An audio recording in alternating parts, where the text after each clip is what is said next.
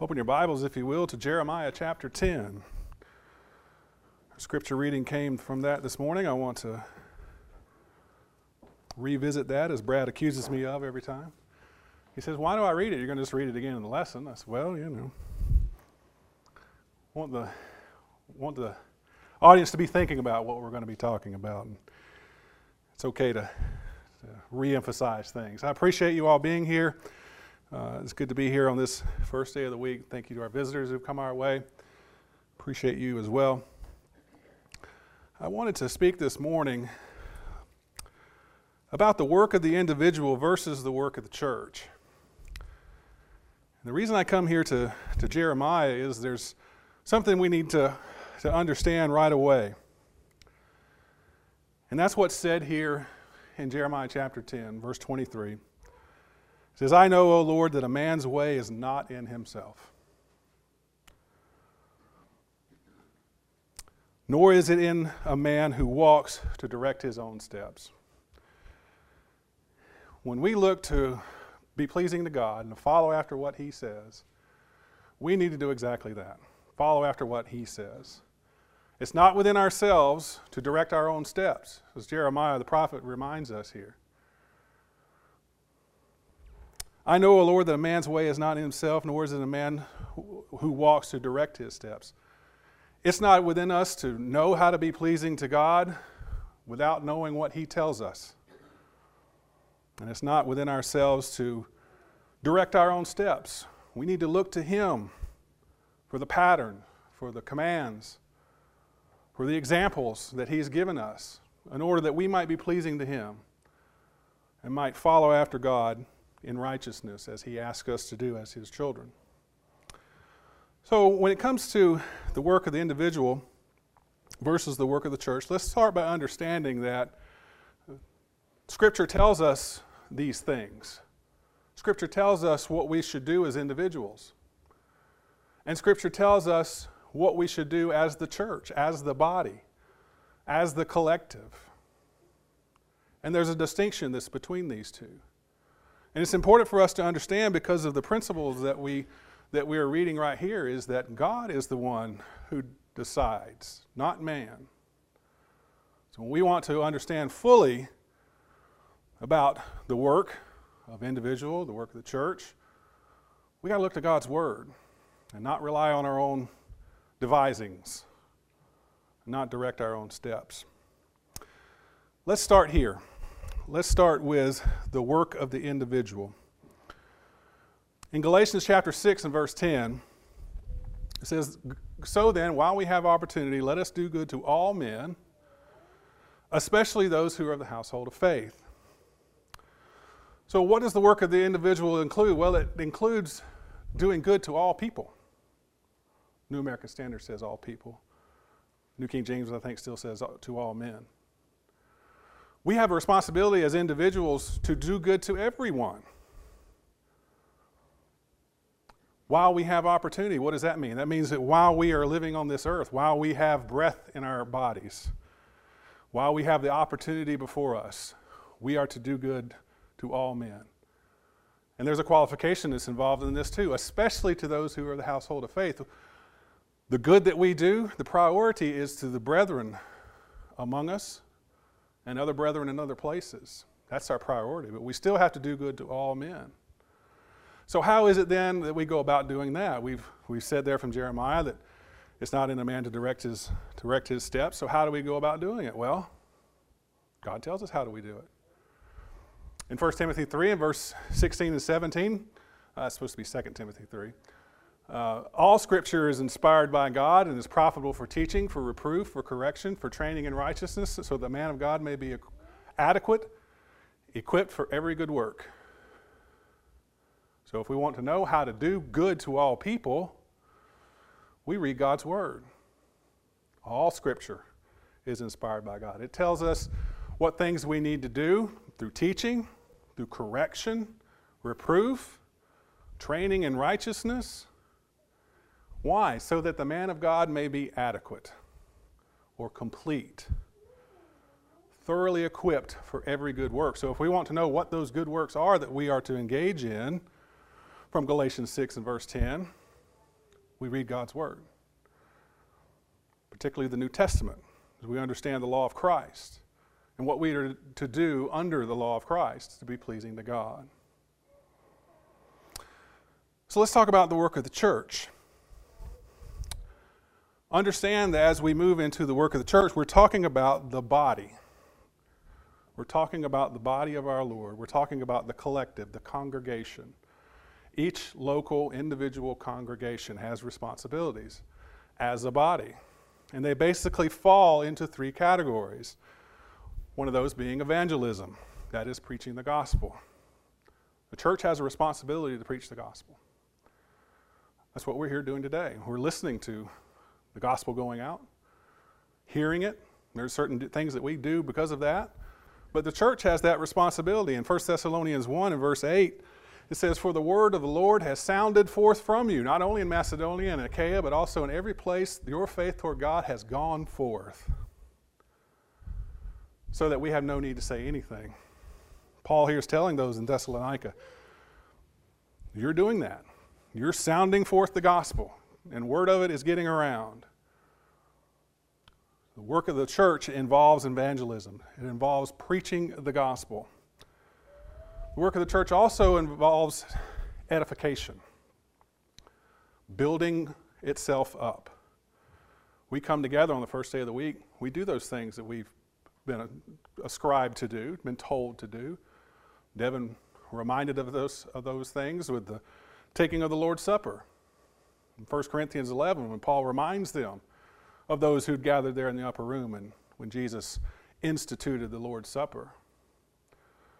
We come together and we edify one another, singing and praying, and we gather around the table. We're edifying one another, and the church has a responsibility to build itself up in that way. In Ephesians 4 and verse 16, Paul says, "For whom the whole body," he's talking about the church here, "being fitted and held together by what every joint supplies, according to the proper working of each individual part, causing the growth of the body for the building up of itself in love." The church has that responsibility. We come together to build ourselves up. And lastly, the church has a responsibility of benevolence, of providing for its poor. The church does have a responsibility to provide for those who are needy.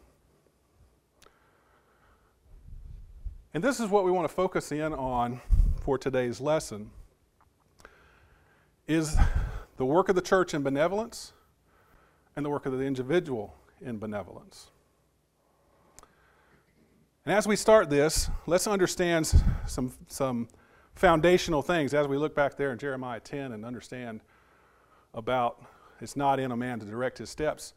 There's another very basic and very foundational thing that we need to understand, and that's when it comes to God's authority. It's important for us to understand not only that man is not within man to direct his own steps, but God has authority in all things. You've probably somewhere along the way seen this an acronym, is that the right word? CINI. And that stands for command, example, and necessary inference. When we look to God's Word and we want to understand about authority, we need to understand how God's authority is expressed through the Word of God. And this is how is it expressed, in as basic and as simple a way as we can understand. God expresses His will for man through command, through example, and through necessary inference. Now, you won't find that in Scripture. First Traditions chapter 3, you won't find that. This is what we can look through Scripture and understand, that this is basic logic, that this is how God expresses what He wants His children to do. Another way of putting this, in maybe a little bit more simple terms and a way that we can understand, is to think of it in this way, as tell, show, and imply. This follows exactly what we're talking about there, is tell. is a command, show as an example, and imply as an inference. Let's look at an example. Suppose as a father I tell my son, go to the grocery store and buy a gallon of whole milk. Park on the same side of the street we parked on last week and bring me the change from this $20 bill. Now, how many as fathers didn't ever see that change from the $20 bill? I was accused of that quite a bit as a son. I will go ahead and tell you that. In this brief little example, we see command, example, and necessary inference. We see tell, show, and imply. What is being told here? The son is being told to go to the grocery store and buy a gallon of whole milk. That's what's being told. That's the command. There's also example in this example. What's the example? Park on the same side of the street we parked on last week. That's an example. This is where we parked on this side of the street last week, so when you go this week, I want you to park on the same side. That's the example I want you to follow. You park on that side of the street. What's the necessary inference? What is being implied here? Several things, but one that really jumps out at us is go to the store and buy a gallon of whole milk. What does that imply? We infer from that we can't buy 2% milk, can't buy skim milk. We can also imply that, hey, I can buy Publix brand, or I can buy, what other milk brands out there? Pet, I don't know, that's still around. I can buy whatever brand, because my father didn't tell me what brand, he just specified the whole milk. So this command, example, necessary inference, it's in our everyday lives. And God uses the same way, uses the same logic in expressing His will for us through His Word. Tell, show, imply. So let's go back to this subject of benevolence. And let's talk about each one of these things, command, example, and necessary inference, as it applies to benevolence, both of the individual and of the church. We read that passage there from Galatians 6, verse 10. Let's also read verse 9. Let us not lose heart in doing good, for in due time we will reap if we do not grow weary. So then, while we have opportunity, let us do good to all people, and especially those who are of the household of faith. The command is easy to see in this. Let us do good to all people. Clear, specific. Do good to all people. That's the command that's in this passage here. That's the tell part. God's word is telling us that we need to do good to all people, and especially those who are of the household of faith. So when we think about doing good to others and providing benevolence, we have a responsibility as individuals to provide benevolence to all. Look to the example of the Good Samaritan in our Lord's teaching about the one who showed the one there that was by the side of the road, he showed him mercy. He had the opportunity to do good to that person. That's what we have. That's what we're charged to do. As individuals, we have to do that.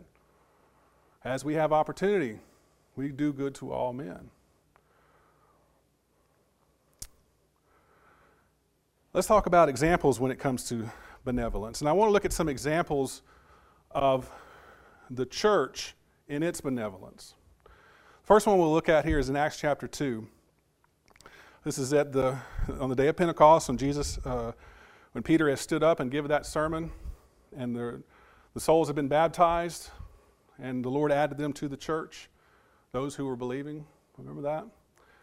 At the end there in verse 44, it says, and all those who had believed were together and had all things in common, and they began selling their property and possessions and were sharing them with all as anyone might have need. So let's look at the benevolence that's taking place here in this example. They're sharing with all as anyone have need. Who is the all that's being mentioned there at the end of the verse?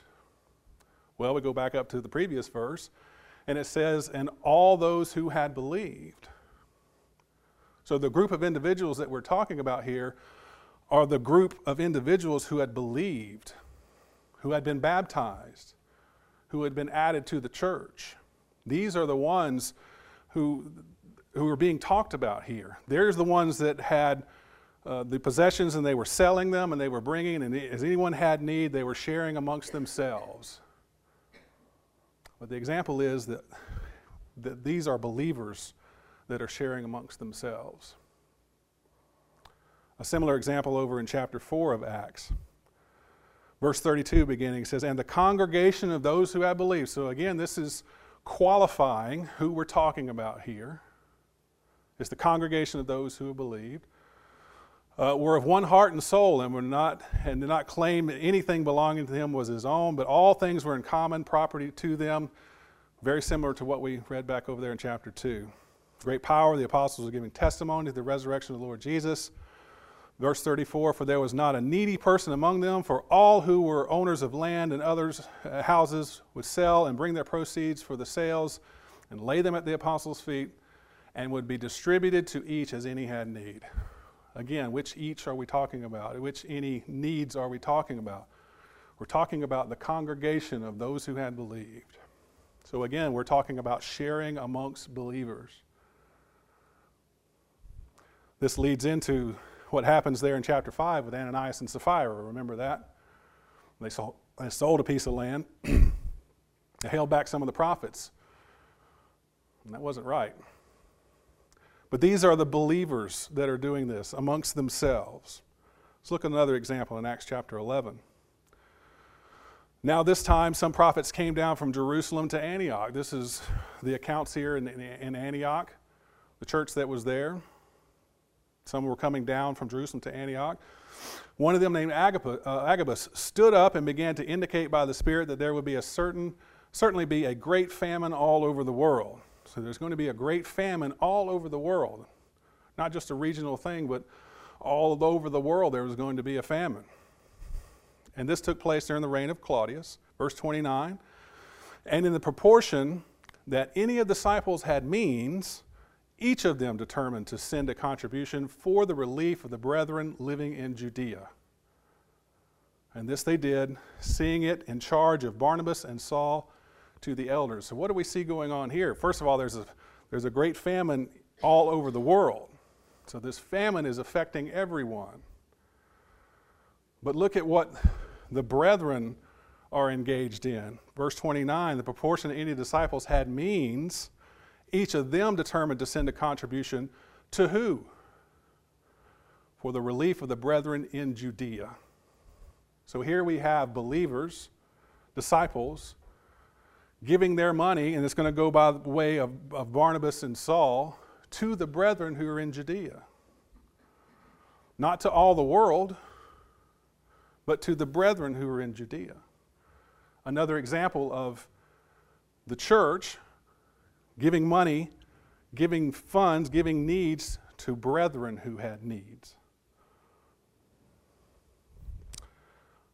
Another example from Romans chapter 15. Here's Paul speaking. But now I'm going to Jerusalem, serving the saints. For Macedonia and Achaia have been pleased to make a contribution for the poor among the saints in Jerusalem. Here again is another example. What is Paul doing? He's serving the saints of Macedonia and Achaia. What's he doing? He's taking contribution to who? To the poor among the saints in Jerusalem. Again, here's the example. Money being from saints, those belonging to the Lord's body, those of the church, being given to others of the body of the Lord, others in the church, the saints in Jerusalem.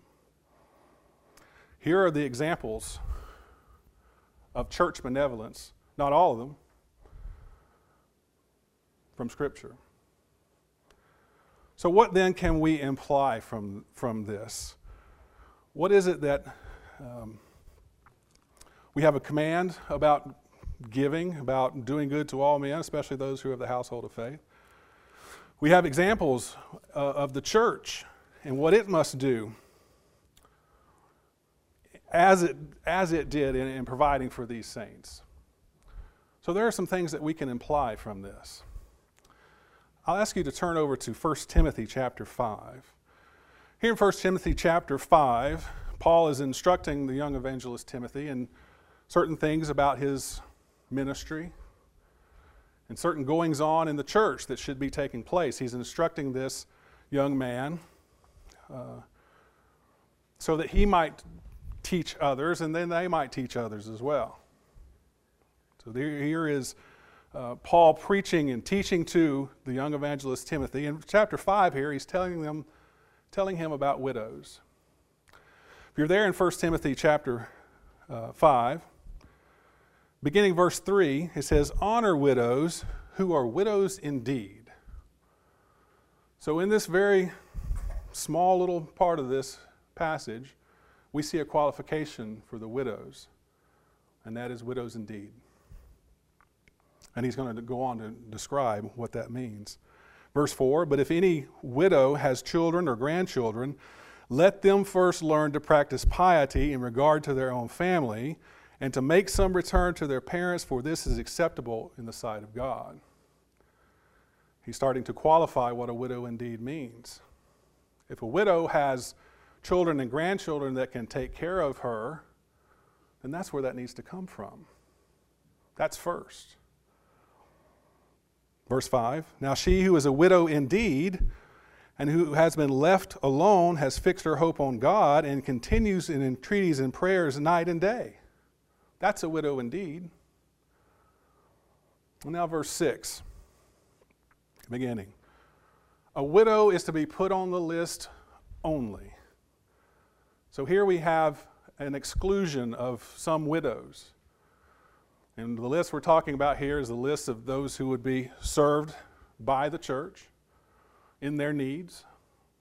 What widows belong on that list that need to be served by the church? That's the list that Paul is talking about. If she is not less than 60 years old, having been the wife of one man, having a reputation of good works, and she has brought up children, if she has shown hospitality to strangers, if she has washed the saints' feet, these are qualifications for that widow indeed. Come down to verse 11. "But refuse to put younger widows on the list." Here again, here's an exclusion. Younger widows, for they feel sensual desires in regard to Christ, they want to get married. If they're younger widows, they don't need to be put on the list. Paul is encouraging them to be remarried. Come down to verse 16.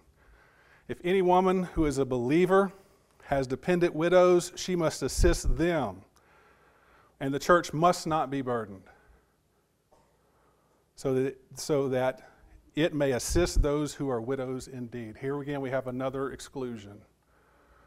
If any woman is a believer has dependent widows, there's a woman in the congregation and she has a dependent widow, whatever that relationship to them might be, it's her duty to assist them. And the church must not be burdened, so that it may assist those who are widows indeed. There's already defined what a widow indeed, who a widow indeed is. So if someone else has the means to support that widow, then they need to do that. And the church is not to be burdened. So what can we imply from putting these things together? Christians are to do good to all people. There's the command. From Galatians 6 and verse 10. While we have opportunity, let us do good to all people. That's the command that we have. Individuals are being addressed in this passage. If we look there in the passage, let's understand this very important point, that this is individuals that are being spoken of. If we go back up to verse 6 there in Galatians 6, it says, "The one who is taught the word is to share in all good things with the one who teaches him. Do not be deceived, God is neither mocked, for whatever a man sows, this he will also reap. For the one who sows to his own flesh will from his flesh reap corruption, but the one who sows from the Spirit will be the Spirit reap eternal life." Now in verse 9 he says, "Let us not lose heart in doing what is good, for in due time we will reap if we do not grow weary." Yes, that is a plural pronoun, but the plural pronoun is referring to a group of individuals collective individuals, I should say. Collective individuals, because what he says up here is talking about a singular person. And what he says down here, so then while we have opportunity, let us do good to all people, especially those who are household of faith. That is a collective pronoun that's being used there, because he's speaking about individuals. Individuals are being spoken of in this passage. Something else that we can imply, or we can infer, I should say. Limitations are placed on the benevolence of the church. The examples that we have read, there are limitations on the benevolence that the church can practice. It's limited to the other saints who are in need. And we have examples of that. The ones that we read there from Acts 2 and 4 and chapter 11 and from Romans chapter 15. Those are examples of the church practicing benevolence. And that's authoritative. We have command. We have examples. And thus we are inferring. It's even limited amongst the saints. Even benevolence that is being practiced is limited amongst the saints, what we read there in 1 Timothy 5 and verse 16. That the church cannot be burdened. That there are widows are to be served by the church only if they are widows indeed. The church is not to be burdened otherwise. So let's make some application with this. If you'd like to turn there to James chapter 1.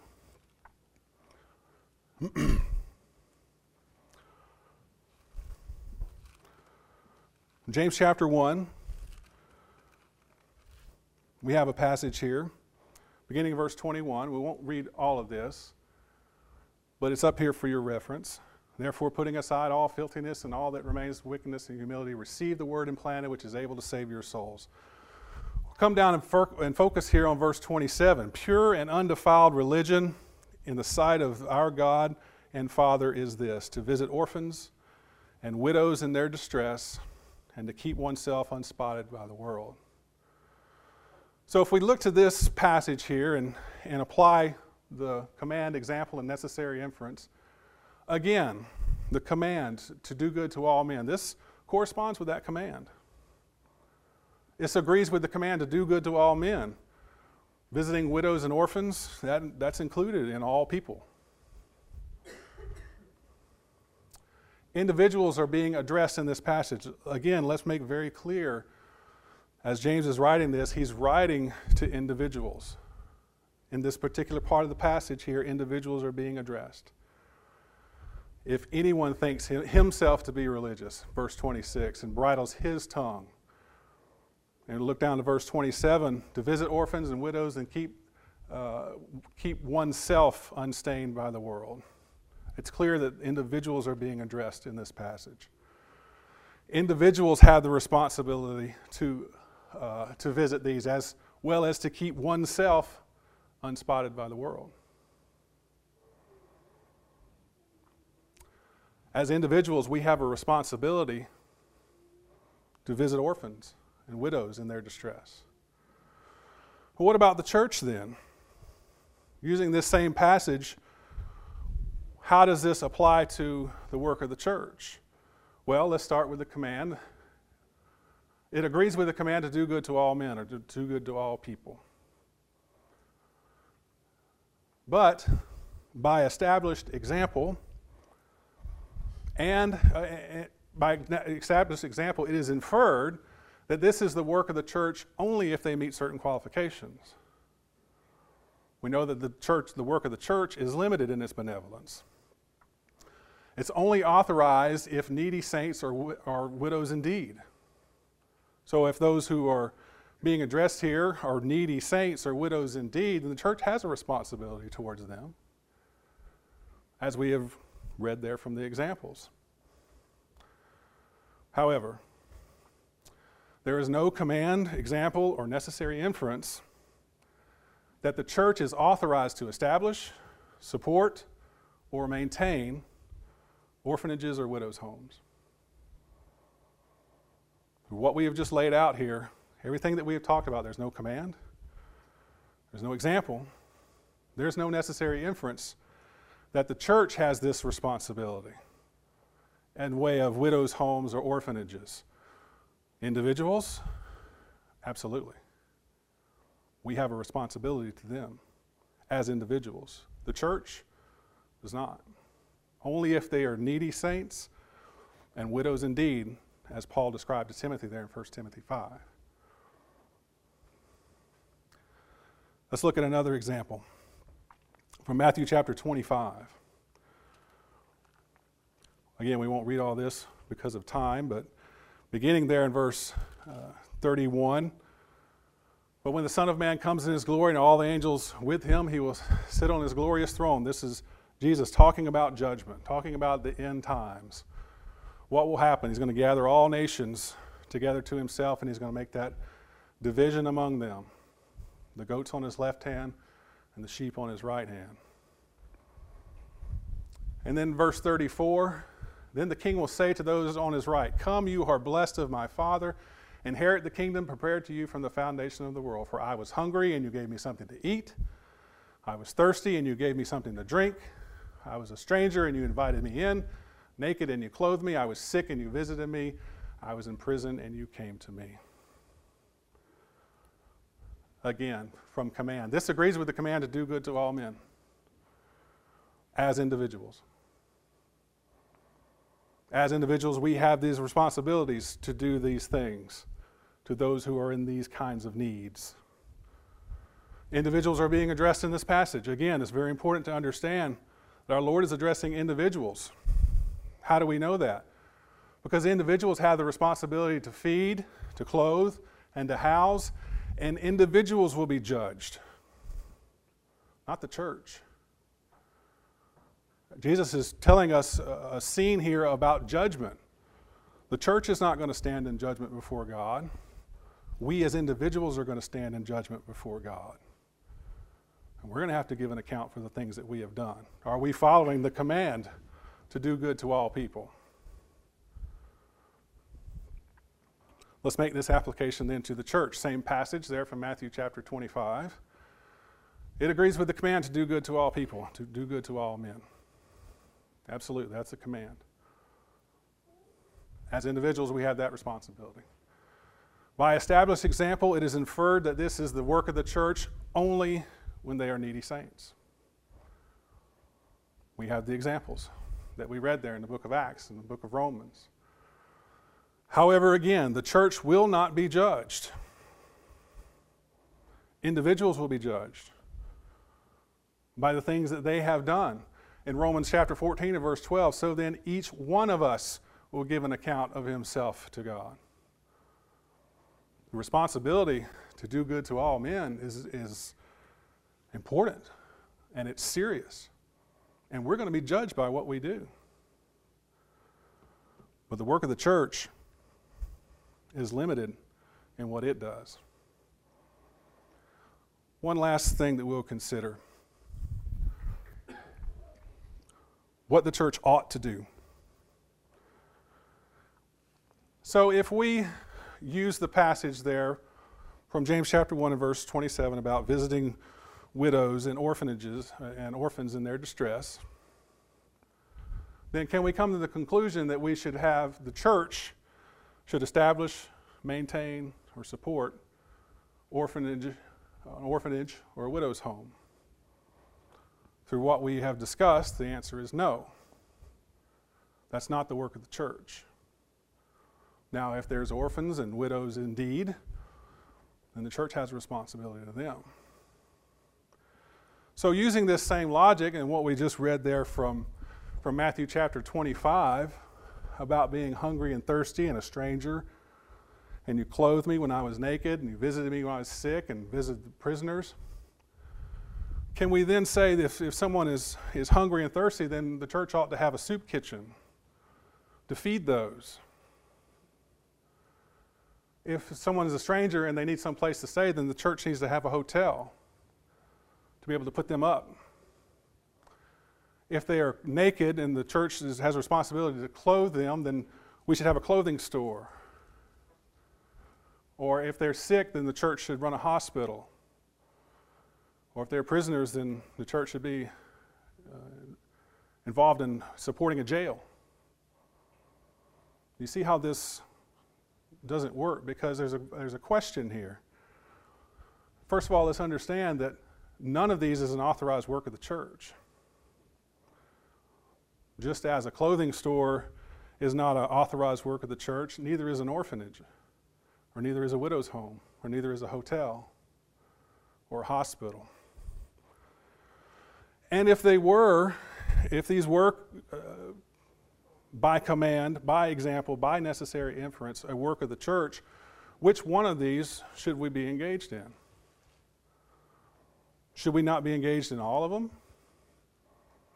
If the logic holds that we need to be doing these things as the work of the church, which one of these are we doing here at Cortez? Do we have a hotel? Do we have a soup kitchen? Do we have a widow's home? We don't have any of these, because we're not authorized to have any of these.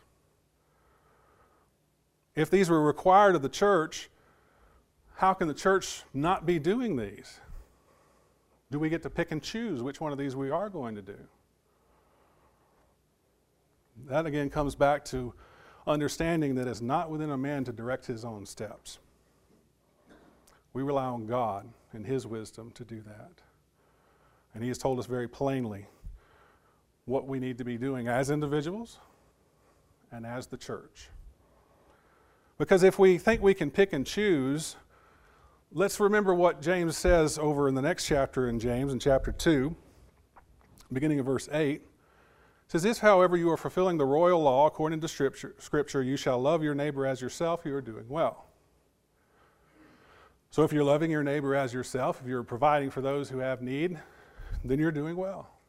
Following the example of the Good Samaritan, when you come in contact with those who have need, you're doing well. Verse 9, "But if you show partiality, you are committing sin and are convicted by the law of transgressors." So if you're picking and choosing who you're showing your mercy to, who you're loving as your neighbor, you're not practicing righteousness. Verse 10, "For whoever keeps the whole law and yet stumbles in one point, he has become guilty of all." Verse 11, "For he who said, 'Do not commit adultery,' also said, 'Do not commit murder.' Now if you do not commit adultery, but you do commit murder, you have become a transgressor of the law." We don't get to pick and choose which parts of God's law we're going to follow after. We have to keep the whole law. That is the law of Christ that we live under. Verse 12, "So speak and so act as those who will be judged by the law of liberty, for judgment will be merciless to the one who has shown no mercy. Mercy triumphs over judgment." So in all of this, James is reminding them, show mercy. Show mercy to the ones who need to be shown mercy to. The ones we come in contact with, our neighbor. That's who we have the responsibility to all people, as Paul says there in Galatians 6. And we need to be practicing that. There's work to be done. Let's not lose ourselves in all of this and think, well, I'm just not going to do anything. Because there's work to be done. There's plenty of work to go around. In John 4 and verse 35, Jesus says, "Do not say there are yet 4 months and then comes the harvest. Behold, I say to you, lift up your eyes and look out at the fields, that they are white for the harvest." There's plenty of work to be done. There's no need to get bogged down in wrangling over where the line is drawn between individuals in the church. That line has been drawn. It's in God's Word. But understand that there's plenty of work to be done. There's work to be done as the church. There's work to be done as individuals. Plenty of work to be done. Individuals have their responsibility, and the church has hers. I hope this has been encouraging to you in this way. I hope that we further appreciate God's Word and His authority and the completeness of God's Word. He's given us all things that pertain to life and godliness. From 2 Timothy 3, we read there verse 16, "All Scripture is inspired by God, profitable for teaching, reproof, correction, training in righteousness." He's given us all that. It's not within ourselves to go beyond it or to fall short of it. But to meet God's commands as He has given them to us. If you're not a child of God, I encourage you to become one. We enjoy so many blessings in the kingdom. If you've not surrendered to our Lord in baptism, I would pray and hope that you would. And if as a child of God you've stumbled, you're not making your way as God would have you as His child, I encourage you to make that right as well. If you need the prayers of the congregation, you can let that be known by coming forward as we stand and sing to encourage you.